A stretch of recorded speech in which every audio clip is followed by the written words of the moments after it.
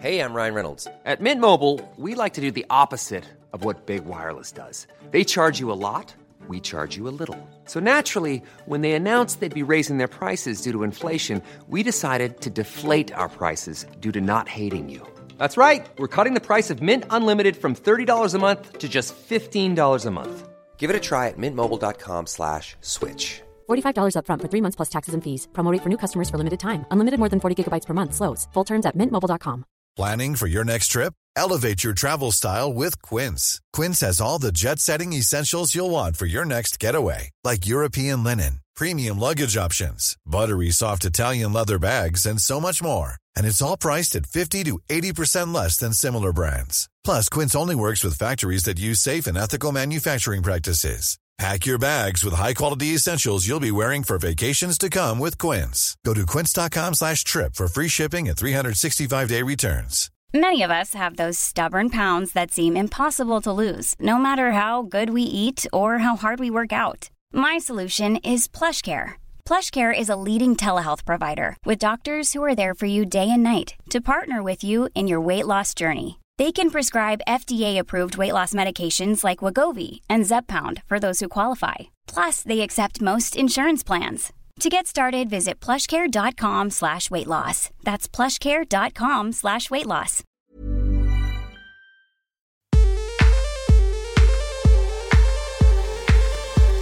Hello, I'm Sophie Ellis-Bextor and welcome to Spinning Plates, the podcast where I speak to busy working women who also happen to be mothers about how they make it work.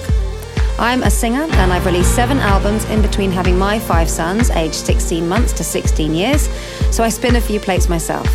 Being a mother can be the most amazing thing, but can also be hard to find time for yourself and your own ambitions.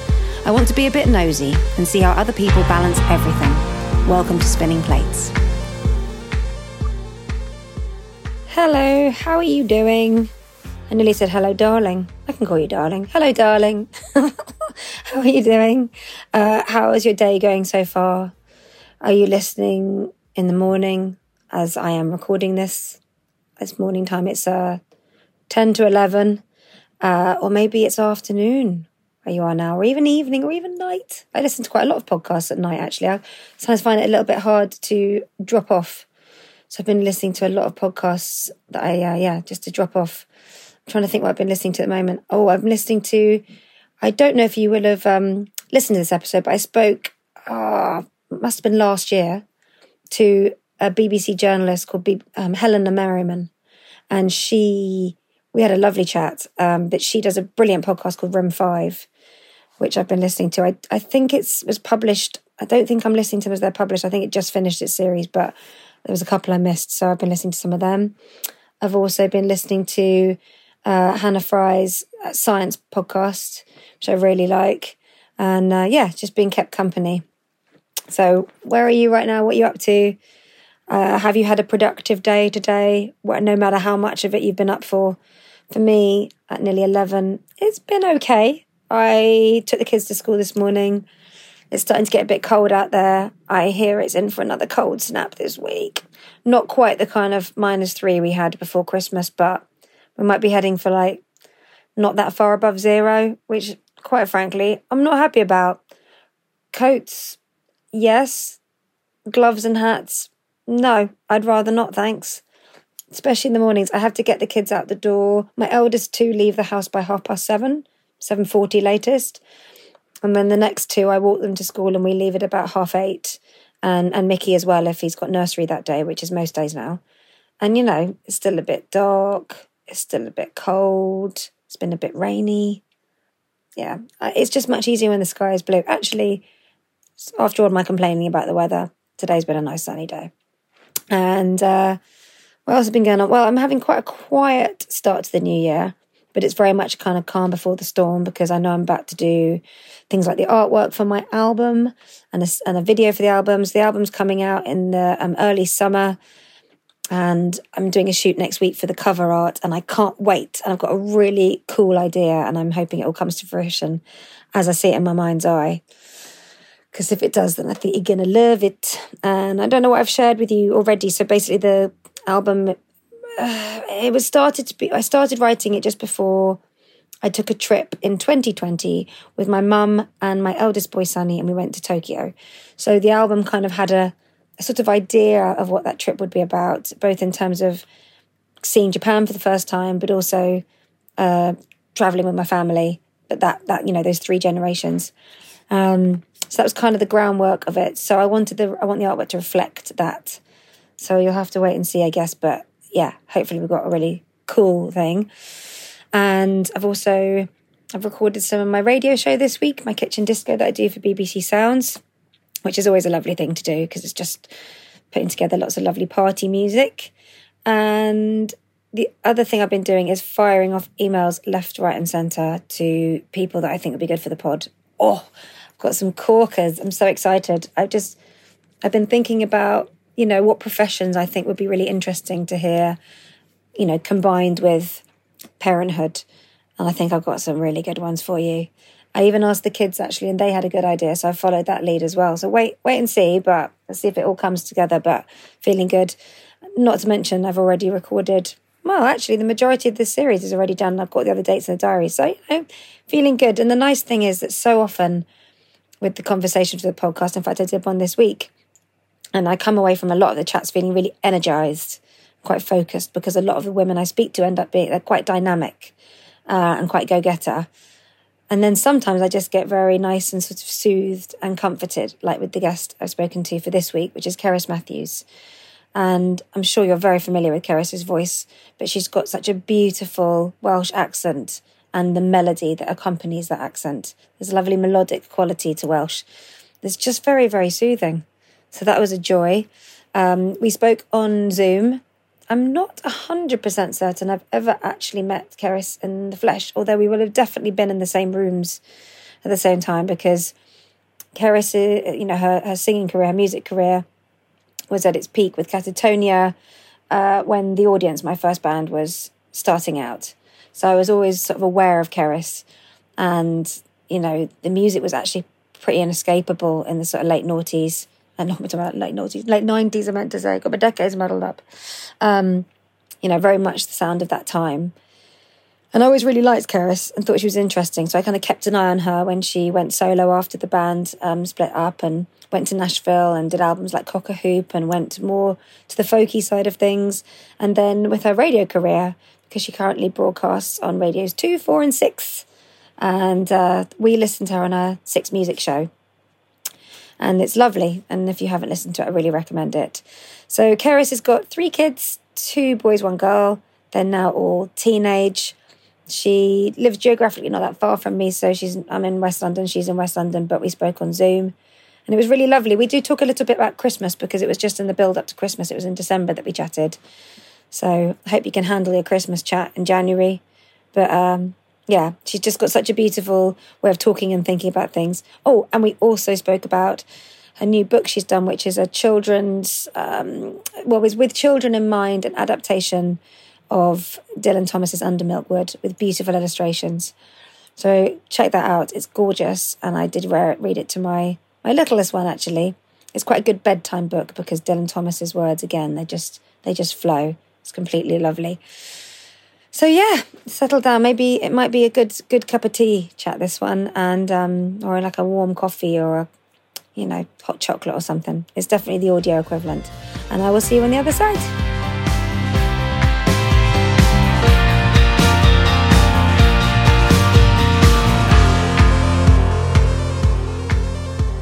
Thank you for your time. No. We can have a lovely chat, and thank you so much. I've been really looking forward to speaking to you today. Same.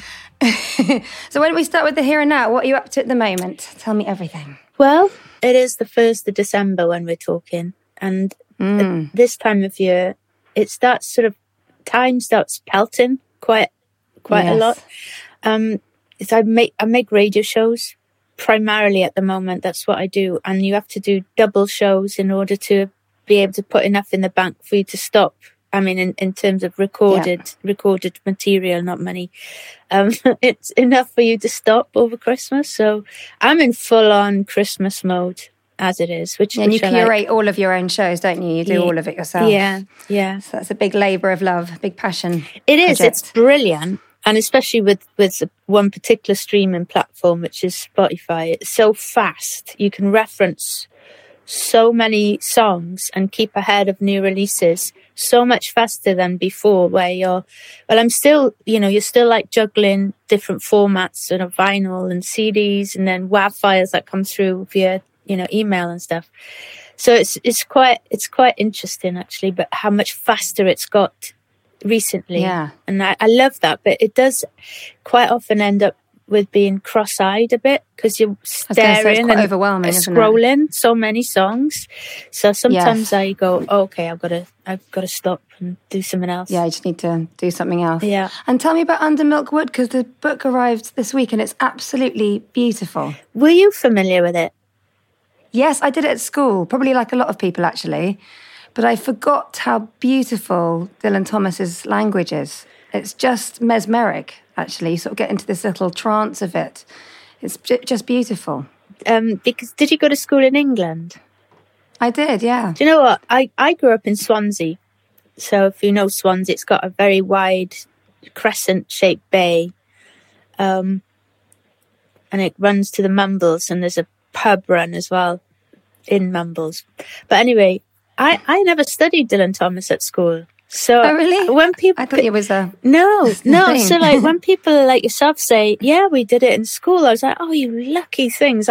I didn't, so it's quite funny. So it took me until I was pregnant with my first child, Glenys, who's now 19, and I found a little miniature of A Child's Christmas by Dylan Thomas on a Christmas tree when I was living out in South Carolina. And so it's pretty late on finding Dylan Thomas, especially growing up where he grew up, exactly with the same view. And I just was like you say, the way he writes and the images that just bubble up in your mind when you read his work and the things that stay in your mind.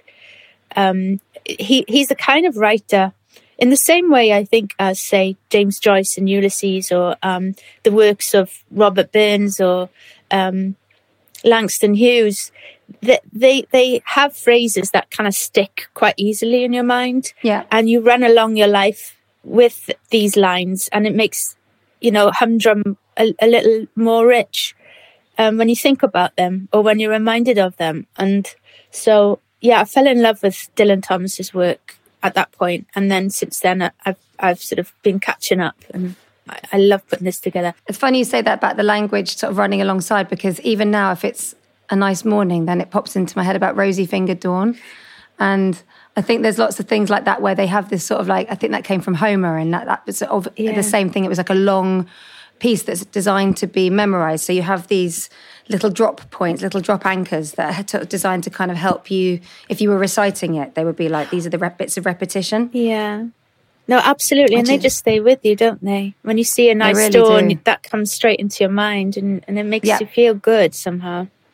Yeah. And I think the whole thing of Dylan Thomas is this Under Milk Wood. I didn't realise as well, because when I got the book, I kind of looked again at the history of that. And I didn't realise he was writing it from when he was young all the way up to just before he died. And he didn't finish the last bit of the poem until it was just about to be performed for the first time. Yeah, until the curtains were about to be raised. Yeah. How incredible is that? He started writing it when he was at school, as a child himself. But then he did write some of his big hitting poems as a teenager, the really heavy, intense ones. And if you visit his house, which you can do, it's been renovated back to 1940s in Cumdonkin Park in Swansea. If you visit there, you'll see his room's not much bigger than a single bed. It's literally the box room. And you think about this little tousle-haired boy with way too much energy and never liked going to school, but had an English teacher as a father. So he was devouring, the classics, Dickens and Shakespeare and everything. And you can hear, once you start reading, and Proust as well, you can hear in his work. All these writers, once you start reading them, you're like, oh, okay, they're all reading each other's work. They're just like musicians, they're like magpies. Exactly. Yeah. And I mean, talking about that, so that takes you back to your own child. And funnily enough, my producer for the podcast, Claire Jones, she's from Mumbles. Is she? She is. So she talks about it really fondly. And it's interesting hearing you say that you actually discovered Dylan Thomas when you were pregnant with your first baby, because I always talk to people about what was happening in their life at that time. So you were in America. And how did that make you feel about home when you're somewhere else for a while, like when you're reflecting back to your childhood and the place where you came from? Well, it does take you to, it takes distance and time in order to really appreciate what elements make up what home is to you, or what things you value. Like, it took me living out in America for almost 6 years to really love this strange place called Britain, and things like the BBC, which simply you thirst for and hunger for when you're in a country like America. And it sort of really makes you suddenly reassess everything when you live quite far away for quite a long time, and especially when you start having children as well, and you think wherever they're going to be brought up, they are going to become part of that cultural norm and social norms that are held in that country. And so that all of that and many more things made me sort of come back to the UK to bring the children up. But yeah, so that's why with the Dylan Thomas stuff, I think, being so far away and reading this guy and realising that, time disappears when you read a great piece of work, and then it can be relevant to you in 2022, to him in 1940, to somebody living in, I don't know, a village in Taiwan or Cameroon, just as much as you identify with it, because ultimately they're talking about humanity and all of our troubles and strife, but also the good things about life. Because when I was working on Under Milkwood and trying to make it, because I didn't want to lose basically it's using Dylan Thomas's text, because you wouldn't want to change that. But I wanted it to be a bite-sized piece so that you didn't have to wait till you were older to read it, and so that I could share it with really young children as a bedtime story, because it's kind of perfect. It's 24 hours in the life of these wonderful people. And so, and when I distilled it down, it sort of became obvious that it was a story about love and hope. I mean, he describes Llareggub as this place of love, and that's really what I want. When you read something like Goodnight Moon. Oh yes, did you read that one? Moon. I love that story. We still read that. Oh, there's something so innocent but wise, but evergreen and powerful about that Goodnight Moon. And what you have together, again, it's about the phrases and the power of words and imagination and belonging and everything. And then you have that in common with your children. Good night, bowl of mush, old lady whispering good night, hush. Nobody. I like the good night nobody. Spoon, good night cow jumping over the moon. I mean, you just carry them with you, and they carry it with them, and they hopefully will pass it on to their children. So in those magical moments when hopefully you can down tools as a carer, and you're with this mind that hasn't yet had to deal with the complexities of the troubles and the injustice of the world, then that is such a untouched and potent moment to fill with these wonderful texts and wonderful writing and ideas and images that will never leave them, and that they can pass on. And Under Milkwood, I think, it just gave the opportunity to make a book like that for times like that. And it took me ages. It took me ages to persuade the owners of the rights to Under Milkwood to see, but I did an audio version of it, and they were like, "Okay, now we get it. Let's go." Perfect. Oh, that's so lovely. And I love that what you're saying there as well about that thing when you, as you say, when your children are small and they're innocent to so much of, as you say, the sort of complexities and the sort of the stuff they're going to have to greet at some point in their life. But you've got that bit where they're just small and you can just layer in all these lovely, beautiful, exciting things. They'll come from the words of, people who've lived a life and experienced things, but they can still get through those really beautiful layers of, the good stuff in life, and art and poetry and imagination and possibility and excitement. You just sort of put as much of that in as possible. And mischief, Yes, that's true. You think about fairy tales as well. They're wicked. I mean, literally wicked. And they're scary. And they've got evil in them and things. But when you're safe and you're in your duvet, or when you're cuddled with your teddy bear, and your mum or your dad or your carer or your uncle, your auntie, your brother, your sister, whatever is there with you, it's good to you can feel all of the spectrum of emotions, because you're safe. I think that's the difference. And that's what, so in Under Milkwood, I mean, there's so much detail in it because we had to cull down. I mean, it was horrible to do it. Some of the best, text, but you had to make it work so that a little one wouldn't lose interest. That would be the worst, He had to keep it it was cherry picking, but keeping the story. No, you've done a beautiful job. It really works. And the illustrations. Did your children like them? Have you read it to your children? Yeah. My 10-year-old was looking through it this morning, actually. And he's an avid reader and he will definitely devour it. But I think as well my 7-year-old will really like it. Actually, I might even try a bit of it with Mickey because I do a bedtime story with him every night. He's 3. Yeah, please do. Yeah. Because there's bits in it, like you mentioned, the illustrations, they're by Kate Evans. So she's based in Bristol. But her grandfather, that was weird. I didn't know this. So I picked her out because her work is quite old-fashioned. Mm-hmm. And I wanted it to be quite timeless, as is the story in a sense. And also deal with all the detail that we had to lose through the text. So you can go through the book and you'll find a woman with trotters as feet. Mm-hmm. And you'll find, clouds of black flour, and you can find dandruff and nail pairings and bottle tops and buttons and ancient Welsh instruments flying around. All the detail that's in the text that we couldn't fit into a bedtime story, they're all in the illustrations. And the kids, they love pointing them like mice with gloves on and things. Yeah.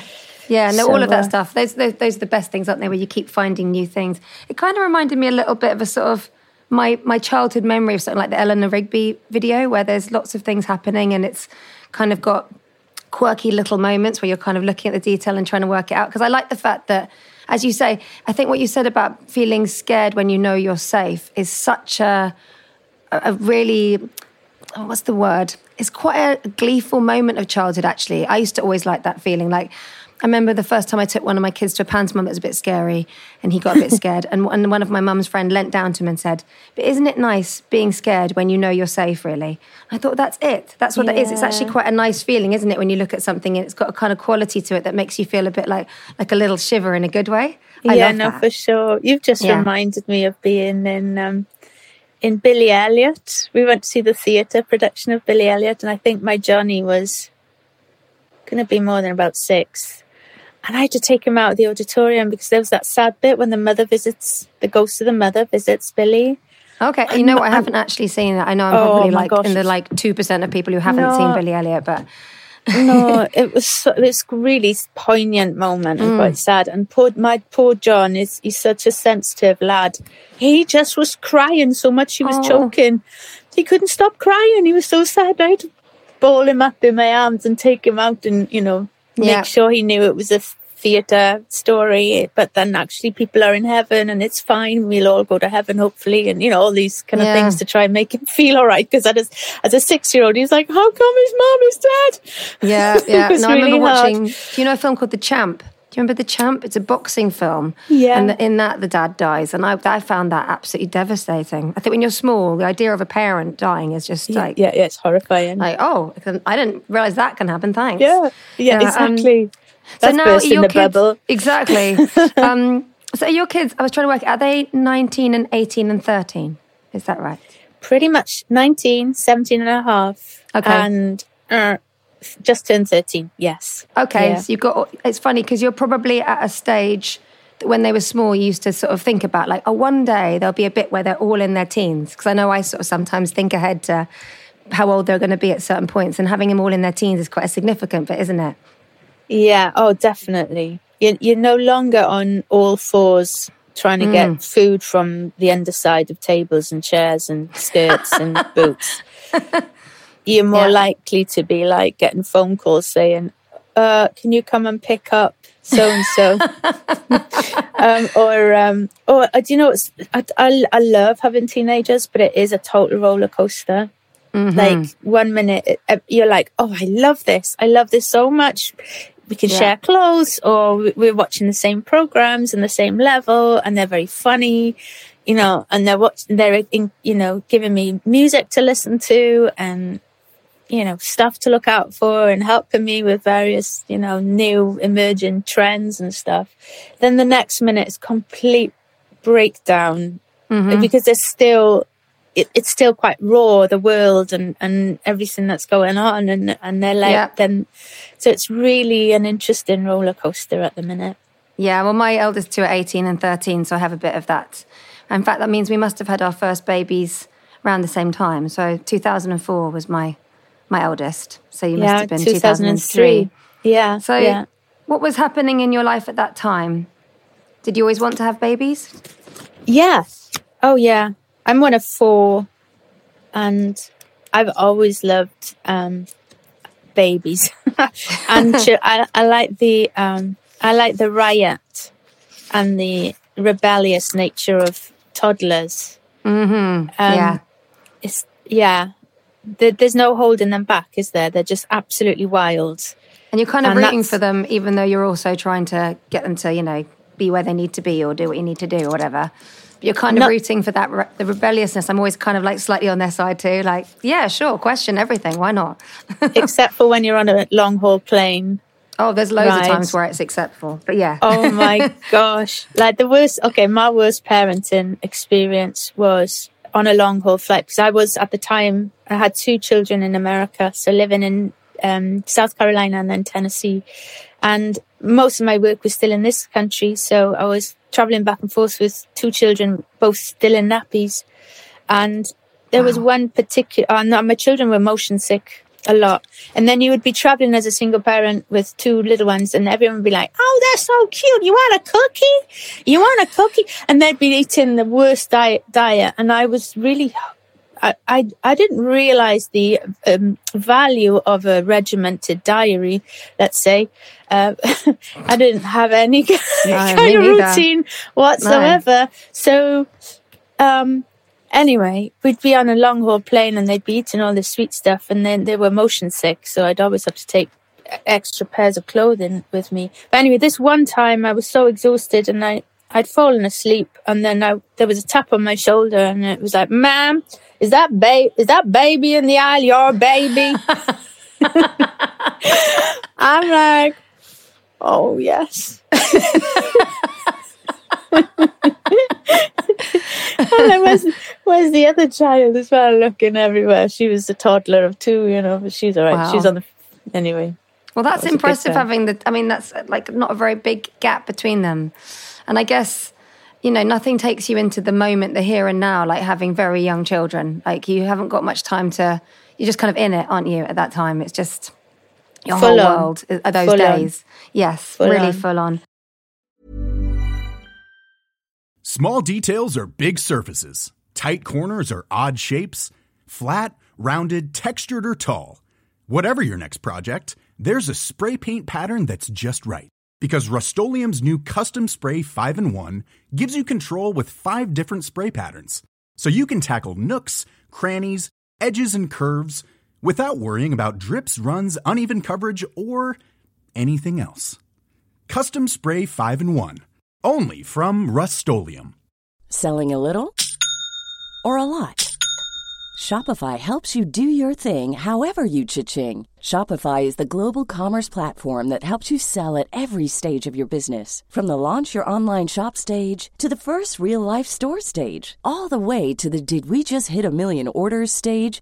Shopify is there to help you grow. Shopify helps you turn browsers into buyers with the internet's best converting checkout. 36% better on average compared to other leading commerce platforms. Because businesses that grow, grow with Shopify. Get a $1 per month trial period at shopify.com/work. Shopify.com/work. Quality sleep is essential. That's why the Sleep Number Smart Bed is designed for your ever-evolving sleep needs. Need a bed that's firmer or softer on either side? helps you sleep at a comfortable temperature? Sleep Number Smart Beds let you individualize your comfort so you sleep better together. J.D. Power ranks Sleep Number number 1 in customer satisfaction with mattresses purchased in-store. And now, save 50% on the Sleep Number Limited Edition Smart Bed for a limited time. For J.D. Power 2023 award information, visit jdpower.com/awards. Only at a Sleep Number store or sleepnumber.com.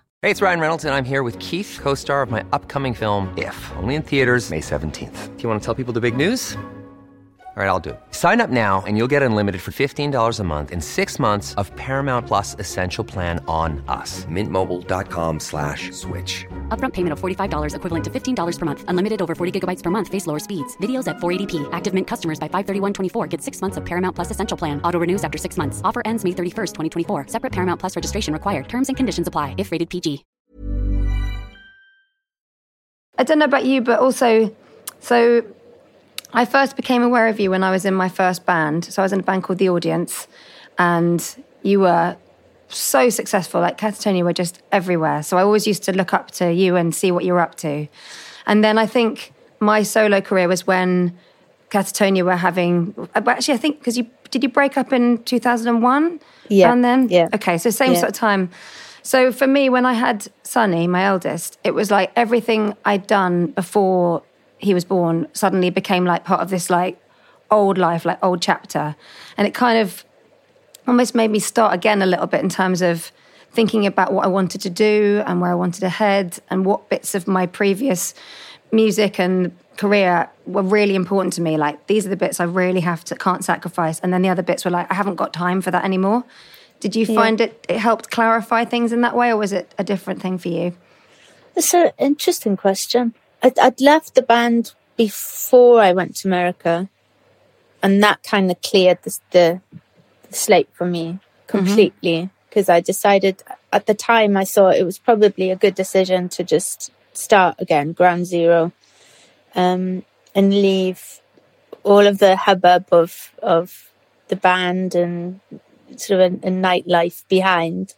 And I literally lived in a cabin in the woods with no running water or anything. For the first year I was in America, that was in Tennessee, and just outside of Nashville in a place called Whites Creek. What was that like that time? Was it kind of, did it feel really good to kind of go just to do something completely different like that? Oh my gosh, it felt amazing. Like, it was really, I don't think back on it now, but because it was really a massive change in my life, a massive turning point. But it meant that I could just get rid of all of the sort of pressures of being a business as part of a band and touring constantly and losing my voice constantly and not really dealing very well with the attention, to say the least, to leaving all that behind and just getting back to the music. That's amazing. So I was living It's amazing. in the cabin. Well, but I mean, that's probably quite selfish, actually, thinking back, and I do feel a bit guilty about that. But I had to do it for sanity's sake. Yeah, but it's also very brave, because you're basically just going like, I know there's something in me that knows I need this, and actually being selfish when it means that you can be in a better place afterwards is better for everybody. So I would argue there's like a real merit in that for everyone that knows you and loves you. Actually, it's a good thing, isn't it, long term? Yeah, I think you're more useful if you're able to be a positive addition to the world, you know. definitely rather than like a scattergun cannonball.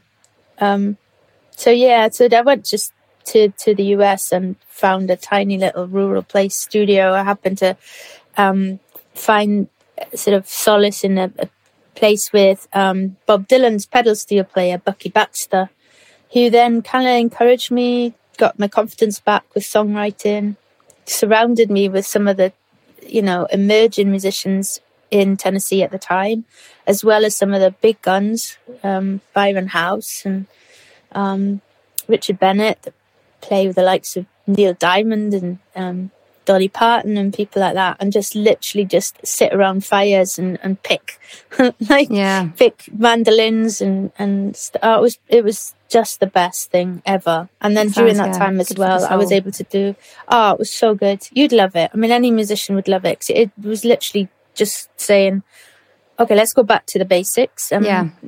Let's just chase the music you love and go exploring.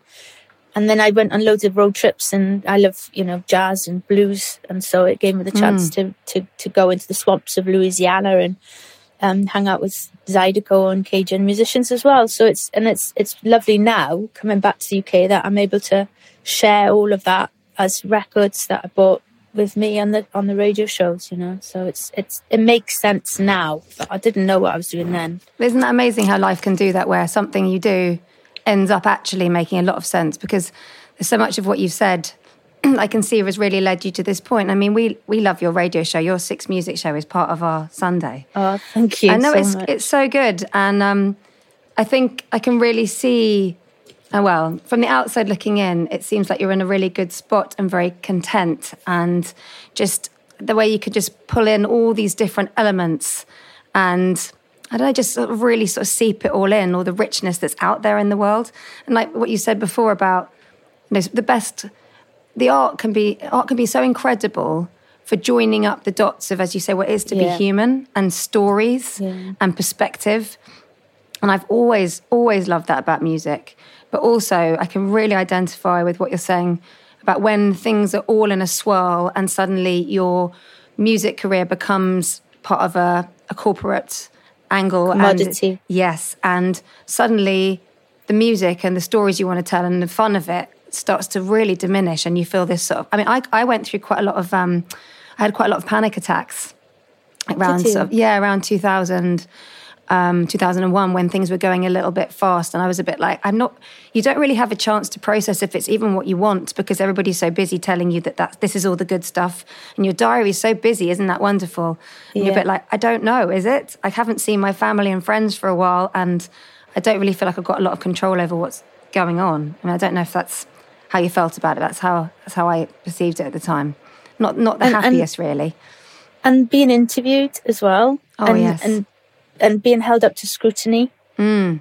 And I don't know about you, but I mean, the whole reason I love music and art is because I can lose myself in it and forget troubles and find solace and hope and all the rest of it. So to be stood and questioned on it and then have to share, I'm quite shy, so it's really odd being questioned and made to think, I find it quite, I feel like squirming a bit. And then you think about the old interviews you did, because you do a lot of interviews when you're lucky enough to have, chart success and stuff, don't you? And there was one day when I was in this really modern German hotel, it was so modern that it had no soft furnishings at all. So it was a really rigid bed, like a plastic blind. And I kid you not, it was like a sheet of metal as a desk and an industrial chair as a chair. Wow. And it was a brick wall that had been sort of the raw edge of the brick been renovated. And then it was back-to-back interviews. Why did you write this song? What is this line about? Why do you think this? And then the whole day was like that. And I was like, oh my goodness, this is so weird. This is just so weird. And in the room, everything was echoing as well. And it just felt so odd. But it is an odd way of making a living. Definitely. Really. I think it's good to have that perspective, actually. Definitely. And I know as well that when I had kids, I really liked the fact that a lot of that stuff I could clear out in my head, making that stuff important. And I can now just sort of, like, when something's a bit absurd, it's like, well, that's fine, because I go home to something that's very, very real. Very real. Yeah. That's exactly what I was going to... You asked me, and I give you a really long answer that didn't answer your question, but you asked about the effect of having children. And then from my perspective, they became an anchor. As soon as Glenys was born, there was an anchor. And all of a sudden, there was the responsibility shifted that I had to make decisions because now I had her to look after, and it made sense of everything. Yeah, isn't that amazing? It's very powerful, that. And actually that thing of, I mean, there's lots of ways people can find anchors in their life, but yes, I think for me, the same thing. And I think, like you, I'm from quite a big family, and I think just having that around me makes me feel quite safe, actually. And I like the fact that it just turns any silliness in the outside world about my work side of things, it can just reduce that to like, it just gives good perspective, basically, on lots of stuff, I think. And you know what you do as well, and what you've done with sharing that most noblest thing, which is love and trust and pure enjoyment of music together in a home with your kitchen discos, is just exactly what, you know, that I think most of us realize that all of the headlines and the clickbaits and the celebrityness and all of this kind of thing is not really real, but that the real thing is who you surround yourself with on a daily basis. And we're not reminded of that because it doesn't make anyone any money, you know, and it's not the frisson of excitement that is that untouchable thing that somehow humans kind of tend to gravitate to or want to worship at. But, you know, essentially for us all, I think it's those moments that really matter. Yes, definitely. You know, like Christmas, I think that's what makes Christmas, even if you're not Christian, so special, like year on year on year. It's like you're hoping that you get the chance at at least one moment where it's all about community or relationships, or, you know, that moment of belonging. Yes, and having all the family around, and yeah, I love all that. Have an eggnog. Do you have everybody around to yours? Do you host it? I did I did last year, and I was in a right state. So I did. Do you know what? Let me tell you something. I have had a eureka moment this year. Mm-hmm.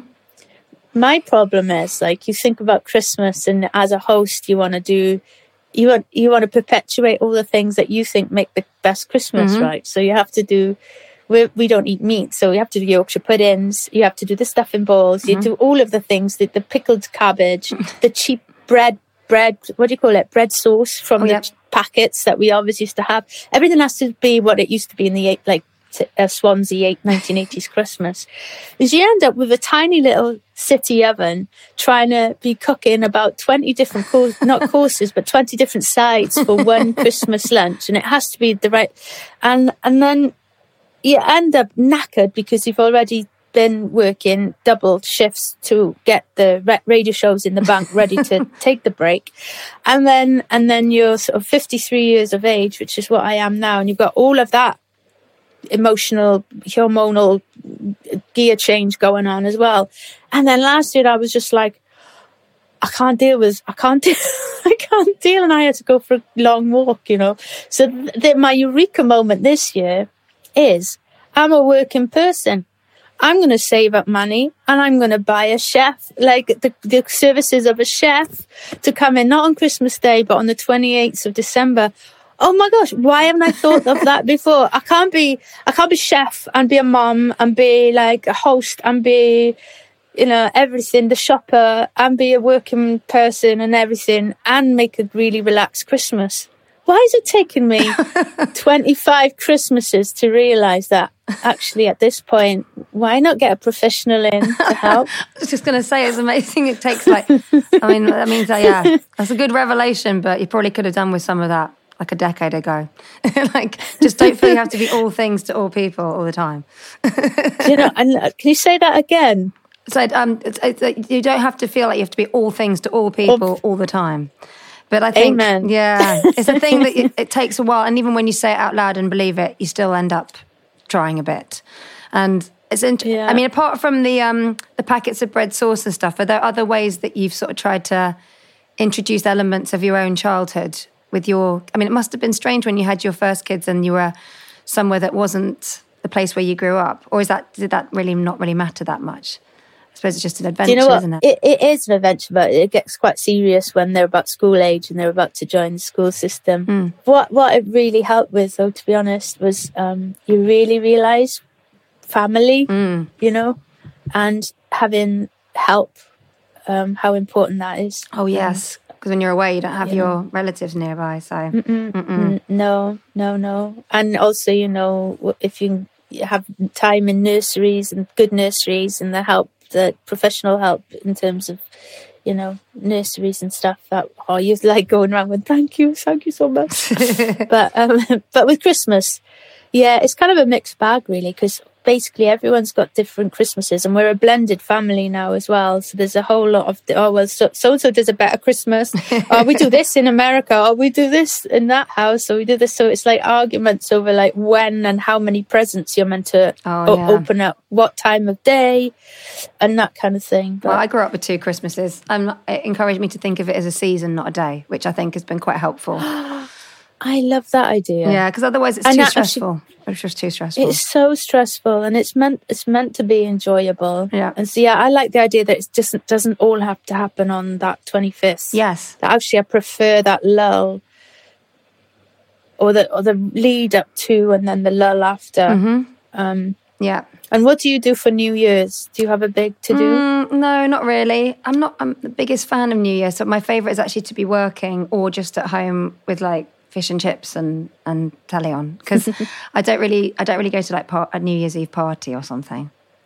No, it's too much pressure on the evening to be something. Also, if you go to a party, sometimes you've got midnight either seems like it comes around a bit early and you're not quite ready for that big woohoo, or it feels like it takes ages to get to that point, and then you're like, okay, now can we go? Depending on how good the night is, I guess. So, yeah, I've had a really mixed bag with New Year's. So I'm happiest either working, so I know where I've got to be and just get that and have some fun with that, or just at home, thank you. Yeah, same. It's not a big thing. I always feel like the New Year should be like around springtime anyway. Oh, yes. Because that really feels like a beginning of a new year. Also, I always feel a bit sad after New Year's Eve, and it's all cold in January, and you're like, everything feels a bit blue, doesn't it? Like, it doesn't make me fill me with optimism. But if there was little new buds, we've got February to come. Exactly. But if there was like spring and new buds on the trees, you'd be thinking, oh yes, new beginnings. I can do this. It's true. Spring's my favourite. I like spring a lot. Yeah, I do as well. Just to ask you though, I was thinking, because you do for a living something that's also a passion and has been there since you were small, have you ever sort of struggled to give it space? Like, did it come easily to you to go back into work after you'd had your kids, or to work alongside raising them, or was it something that was quite tricky to give room to?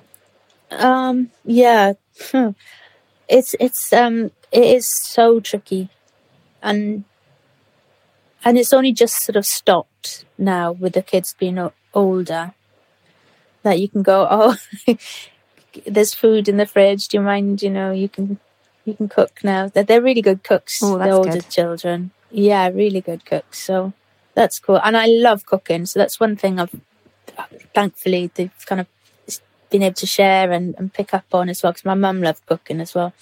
But that honestly, so who was it that said it years and years ago? Or maybe it was me, I don't know, but I want a wife. Oh, when you said it to me in an email, you mean? When you said, next time I'm coming back as a man and I'm going to have myself a wife. Did I say that in an email to you? You did. I was like, that's brilliant. It made me laugh out loud. I was like, good plan. It's sexist. I know it's sexist and it's of this era, but it still feels that way. It's like, it just still feels like the onus to keep the balls in the air. I don't know if it does in your household, but it certainly does in mine. And with my friends that are working people, it's a lot. Yeah, no, I don't think that's I think that's very much how a lot of people feel. And of course you get relationships and dynamics in families that are different, but I definitely surprised myself by how traditional a lot of the roles are within my own family, that I didn't think I was going to fall into the same dynamic, because you have all the conversations about all the options that you have available to you, and yet I've still fallen into the same trap. And it's a tricky one, because sometimes I want to be across everything, because I don't want to let on the bits that I'm finding difficult, or the fact that I'm struggling to keep up, because in my head I feel like a lot of other people are nailing all of it, so therefore I have to try and nail it too. So yeah, and especially that's what you're seeing when people share these perfect moments and families on Instagram and things, and you're like, oh gosh, well, and I'm not seeing the fallouts and the sulks and the tears. But it's there. It's definitely there. I don't think that real thing exists where it's all perfect all the time. I don't think it does. Or someone that's completely across it all. I think it's actually quite nice when you know how to delegate. Delegating's an important thing. Well, that's really difficult. But what's really interesting as well, at the older I've got anyway, is seeing how much of the influence of the patterns that you've been brought up within you that they are just so deeply instilled that it's really hard. Like, the idea that to delegate or to get a nanny or a permanent member that helps you with housekeeping or something like that. I wasn't brought up that way, so it's really hard because that's in my mind. That's what the mum does because that's a pattern that I was brought up with, and so it's really hard to undo that without thinking, oh no, but that's something. Oh, that it's always hard to give it up, and to delegate and to say can be a norm, or you can ask for help because because you're not used to it. You've never considered it before. No. So it's really... And also, but if whatever, the things you do, there's lots of stuff you get up to and it all needs time and care and headspace. So, you're the first person to live exactly your life. So you can't really copy and paste what happened before anyway, because that's a different person and a different set of, all the variables were different. Was your mum a working And yet mum? they have Did she work? She was amazing, actually. She started going back to college to do a teaching course when she had 4 children and the youngest was 3. Wow. And I know, when I think about it, and she was full-time mother of 4, from 4 to 11, I think our ages were. And she did that course and then started working as a teacher. So I would have been, 16 when she went to work. So yeah, a little bit of both, basically. She probably did that because as well the hours could work quite well with you guys and being home in the evenings and in the morning a bit. Yeah. Well, she's a pretty bright lady, and she got married very young and had children very young, and she brought up in a council estate, and I think she had the opportunity then to push her education, and she ran with it, which is, I'm just so in awe of that. It's fantastic. And I guess if she's, looking outside of herself like that, she's probably also, possibly part of the reason why you're so into your books and reading and exploring. Do you think you got that a bit from your mum? Yeah. Well, my mum, but also my dad. My dad's a huge influence. Like, my dad was kind of a beatnik. Oh, really? Yeah, for sure. That's cool. And he loved Spain. He loved potholing. Oh, wow. I mean, okay, what's that all about? I haven't tried it. Potholing. Maybe it's a whale of a time. I'm now obsessed with, it's funny, my dad died about 2 years ago, and I'm now obsessed with reading books about exploration and mountaineering. Oh, but you've done that as well, haven't you? Haven't you done a bit of mountaineering? Yeah. I took my boys when they were 9 and 12, and we walked up to Everest Base Camp. That's incredible. And what a trip. Oh my gosh. If you fancy it, do it. How long does it take? And you can do it within, we took it quite slowly because obviously we had the youngsters with us, so we did it over 11 days. But you can do it faster than that. But honestly, it's if the slower you go, the better it is, because you have to adapt to altitude anyway. In fact, everyone else was fine. Mm-hmm. It was Muggins here who was like gung-ho. I'm always wanting to go on adventures and do strange things for a break. I don't like beach holidays much, it's not really for me, that's all. And the others are like, no, come on, let's chill. I'm like, no, let's do this. So it was my 50th. It was 3 years ago. So my 50th, and my husband said, all right, then let's go to Everest Base Camp and do that walk. And so I'm all like gung-ho. And it was me that had to slow down because I had altitude sickness. Oh my goodness. So they were like laughing. So that just means that you have to stay in a village a bit longer. Okay. So then you zigzag up so that your body gets time to feel less oxygen in the air, and then you go back down and sleep down in a lower village, and then you go up again to the next village, and then go a bit higher, but you sleep a bit lower, if you know what I mean. Yeah, I didn't realise you did it like that. I had I presumed if you're climbing a mountain, you just keep going up. No. So yeah, totally and you know, it's a trail. You don't get lost because it's a trail. And there was like, at one point, there was an 81-year-old walking the trail. So it's completely doable. And the best thing is that the Nepalese people really welcome you there, because they the economy is, you know, needs the tourist dollar, and you know, all the talk about all the rubbish and stuff on Everest. Well, I didn't go up to the top, the heights. Besides which, they've been spending so much time and love on Everest to get recycling centres and keep it clear, and it's beautiful.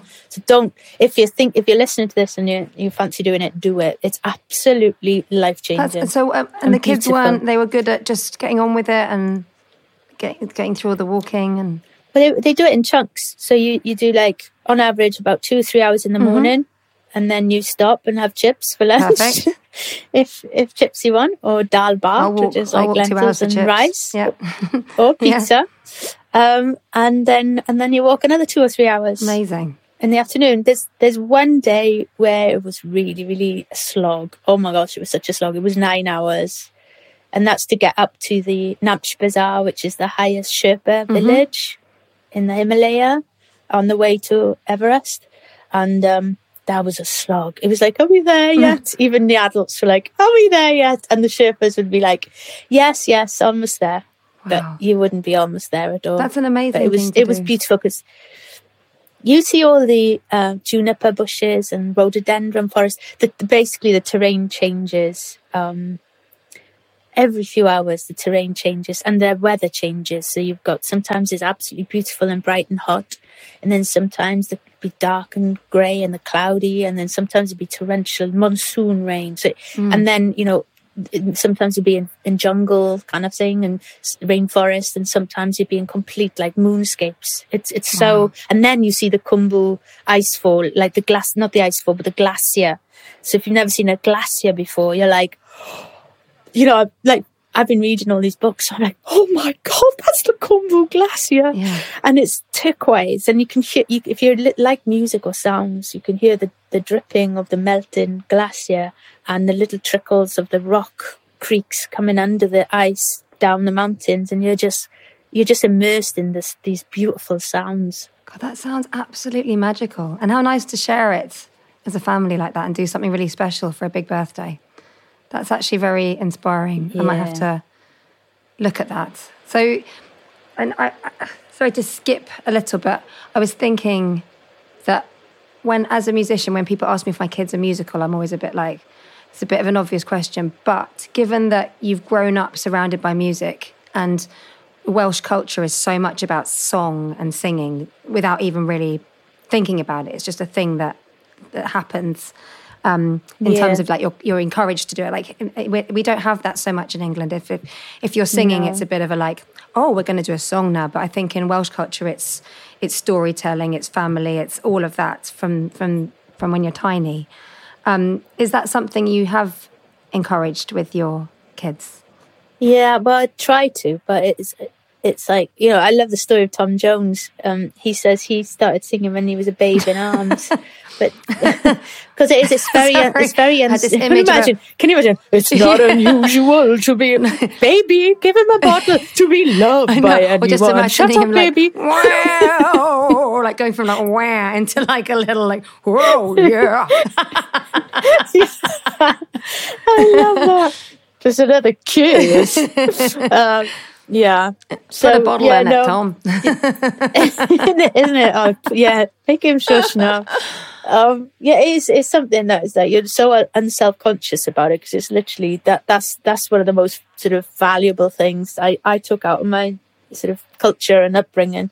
But I brought up my children in West London, and apart from like filling the house with music, and instruments and stuff, and they all love music. But then, like, yeah, a lot of people ask about, you know, are your children musical? I think all children are musical. That's actually what I say as well. They are music until they get self-conscious, or they're taught that. So, but in fact, I really, because one of the most valuable things to me is the, you know, the fact I went to chapel 3 times on a Sunday with my mum. 3 times? Which, yes, 3 times it used to be on a Sunday. And that was fine because we'd have orange squash and cakes and other kids to play around with. Nice. So it was actually quite fun. But within that, there was all the singing and then if you get bored with a hymn, you could just sing your heart out and figure out all the harmonies, which is what I used to do. God knows what the bloody noise would have been like. I don't know, but anyway, I loved it. I was having fun, and Mum was happy because we'd come with her, you know. So anyway, I wanted to sort of be able to make sure that the children grew up and learn all this repertoire without having to learn it. If you know what I mean? Just learn by osmosis. And my husband's Catholic, so their children went to school are going to school through the Catholic system, and the school happens to have one of the best choirs in the country. Wow. So they're not learning the Welsh hymns, alas, but they are learning, you know, Benjamin Britten and Mozart and ancient liturgy, and they're singing like Purcell in the shower. And this is a state school as well, and I'm so happy about that because to learn by osmosis is much better than having to, having to do it forcibly. Yes, absolutely. And I think for me with my kids, I don't mind what they do for a living at all. But I would love it if music was always a friend of theirs, because for me, it's just been a place that I can always turn to no matter what's going on. And it gives me so much. It's like just such an amazing emotional outlet for me, music. So I would love it if they always have that friend in it too. Yeah, no, absolutely. There's nothing better, is there? And you know, when you have a shared experience as well with music, like exactly what you do, but if you've got a playlist, I mean, I like Jimmy Smith at Christmas, Louis Armstrong, Mahalia Jackson, Jimmy Smith, all of these, Nat King Cole, Ella Fitzgerald, you bring them out, and my gosh, talk about packaging up life in such a splendid padded cushion. Yeah. It's amazing what music does. And it joins the dots of all the other times you've heard them as well. It's like a little loop through time, which I think is really, really magical. Well, I'm really conscious of your time. I've only got a couple more things to ask you. One of them is, are you the sort of mother that you thought you would be? Probably not. Definitely not the mother I wanted to be, you know, because I'm also really, I love working as well. I think I realised that quite quickly. I love my babies. I love them so much, but also loved having that space and peace to be able to keep driving inside, you know, music and writing and art. So yeah, I think we're brought up thinking that we should be the happy all the time mum that is always there, that is fat and cuddly and cooks great bread and cheesy whatever lasagna and things, always ready and always understanding and always patient and never shouts. And I'm definitely not that mum. No. You know, I was baking sourdough in lockdown like a million people and getting a bit obsessed with that, but that's dead, long dead. the mother in the fridge. My sourdough stuff is long. I've got a little bit in the freezer. That's what Richard did. Does it work? What's it called when you freeze? You know, Austin Power, like. You know what? I just cyber freezer. I don't know, thing. and I just kept getting confused every time he talked about the mother in the fridge. I was just, it just. Well, my mother's in the freezer. I think we've got a couple of mothers in there. I could. Yeah, we had the sourdough though, the same thing. I don't know if that mother exists. I think that really eternally wholesome patient. I aspire, but I don't hit my targets very often with that either. You can't win. You can't win either, because if you're too soft, you get. You know, you said, oh, well, you're not disciplining them enough. They need structure. If you're too hard, you're too hard. I'm like, oh, you can't win. You're like, well, what the hell am I meant to be doing here? I think basically by the time you learn how to become the best parent you can be, the children are like in a sense. Yes. They're about to leave the home. But then you also realise that... and you're like, hang on a minute, come back, I've worked it out. Can we rehash some of those previous conversations we had in the moments? I'm feeling in the right mood for it now. Exactly. I know. But I think I did read something that said, good enough is good. That does work. And I think also just, as you get older, you look at your own parents and you see them in 360, and you could, if they were this sort of like very neat version of a parent when you were small, you might get older and then realize, oh, but what did they have for themselves? And actually that's the bit where you can build on for the next bit. Like, that's really special. You kind of want them to be you want your parents to have a life outside of just being your parent. Otherwise, what happens when you're not there? Like, that can probably be tricky too. And that nobody can be perfect, which actually brings us right back to where we started, back to Dylan Thomas, which is all about warts and all. Yes, nobody is absolutely perfect. So there's a bit in it that the Reverend Eli Jenkins says. If you bear with me while I find out, I'm at the beginning. No, you find it. I've got my book here too. I want to find. It's in front of me. Okay, so it's a beautiful song for one, from Under Milkwood, and it's Reverend Eli Jenkins, and he's reciting this as dusk arrives in the little village, and they're all getting ready for the night ahead and to settle down into the next night's sleep. So at the doorway of Bethesda House, the Reverend Jenkins recites to Llanrugpale his sunset poem. We are not wholly bad or good who live our lives under Milkwood, and thou, I know, will be the first to see our best side, not our worst. Or let us see another day, bless us all this night, I pray, and to the sun we all will bow and say goodbye, but just for now. My word, that's pretty perfect, isn't it? Yeah, it's a beautiful, beautiful story. It really is. So that's, and it's what's lovely about it as well. It's, as I said, it's quite naughty as well. So there's a few pub scenes because obviously in Under Milkwood there's loads of characters that you would one would recognise from wherever you live. Mm-hmm. You've got womanizers, you've got drunkards, you've got the hard workers, you've got the ones that don't want to work at all. You've got the neat freak, you've got the dreamers, you've got everyone in there. The older generation, the younger generation, and you've got the ones that find a little too much solace in the bottle of a bottle. And then you've got this scene. So Cherry Owen is one example of the characters that does drink rather a lot too much. In fact, as we can hear from this scene, this again is dusk time. So Cherry Owen, sober as Sunday, as he is every day of the week, goes off happy as Saturday to get drunk as a deacon, as he does every night. Evening, Cherry. Evening, Sinbad. What'll you have?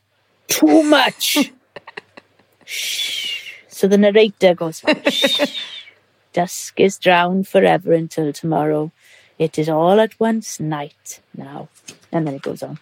Anyway, so no, it's tremendous. I'm so excited about hearing stories about people who are reading this story to their children for the first time. Yeah. I mean, this is the whole point of this book, is to introduce a new, fresh blood to the story and to see what they make of it and what bits they love. There's a fish sleeping in the sea that needs to be found by a toddler as well. So yeah, let me know what your youngest I will definitely do that. I will give you some feedback. And in the meantime, thank you so much. Congratulations on the book. And I look forward to hearing all the shows that you are currently putting together. They will be in our kitchen over the next few weeks. And well, I hope you approve, Sophie. And thanks so much for the time as well. Yeah, same here. And the lovely chat. I will say goodbye, but just for now.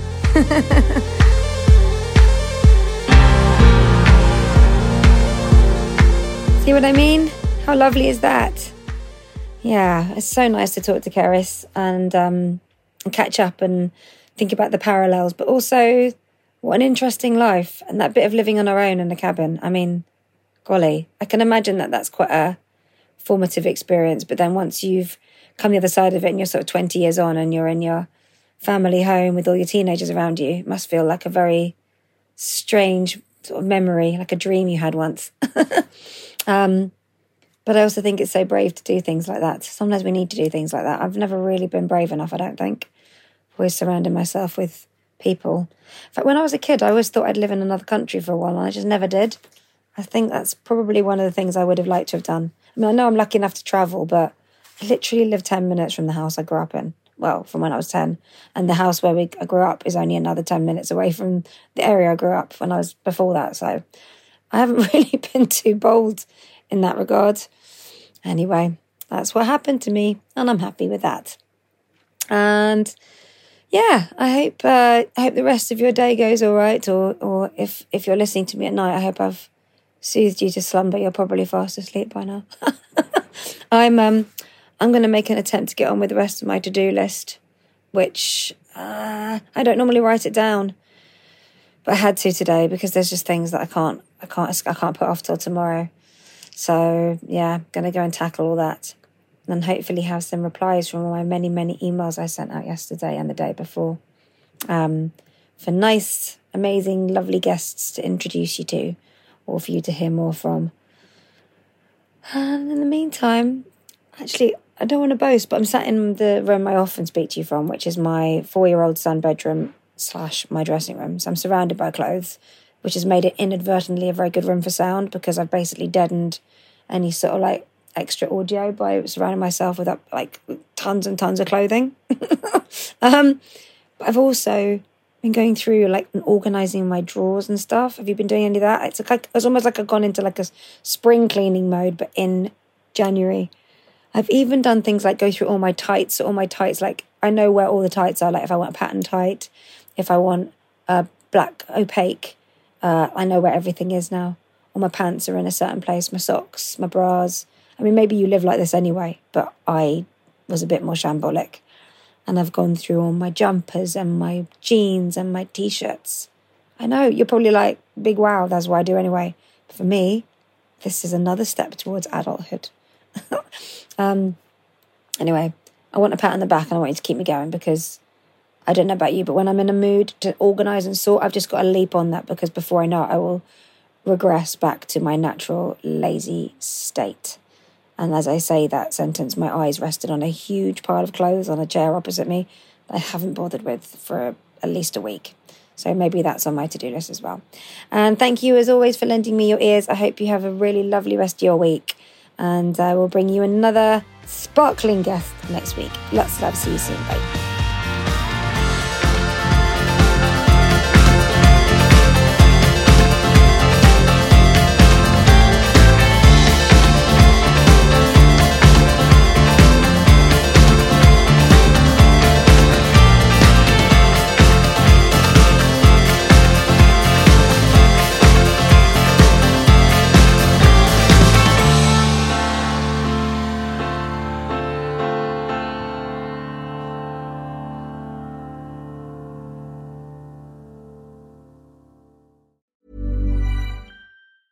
Small details are big surfaces. Tight corners are odd shapes. Flat, rounded, textured, or tall.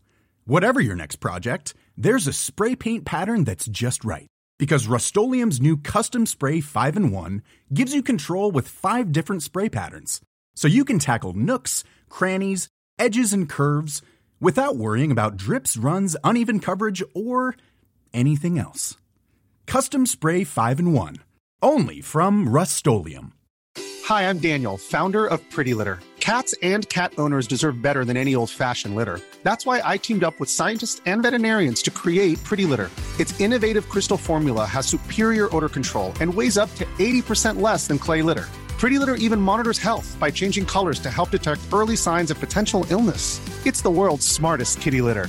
Go to prettylitter.com and use code ACAST for 20% off your first order and a free cat toy. Terms and conditions apply. See site for details. Planning for your next trip? Elevate your travel style with Quince. Quince has all the jet-setting essentials you'll want for your next getaway, like European linen, premium luggage options, buttery soft Italian leather bags, and so much more. And is all priced at 50 to 80% less than similar brands. Plus, Quince only works with factories that use safe and ethical manufacturing practices. Pack your bags with high-quality essentials you'll be wearing for vacations to come with Quince. Go to quince.com/pack for free shipping and 365-day returns. Okay, I have 2 new obsessions that I need to share with you. Impress No Glue Press-On Manis and Impress Press-On Falsies Lashes. Trust me, these are getting ready game changers. Both require no glue, so there is no damage to your natural nails and lashes, no mess, and no annoying dry times. Just one step and you're done. Boom. Instant glam. Visit impressbeauty.com/presson and use code PRESSON25 at checkout for 25% off Impress Manicure and Press-On Falsies.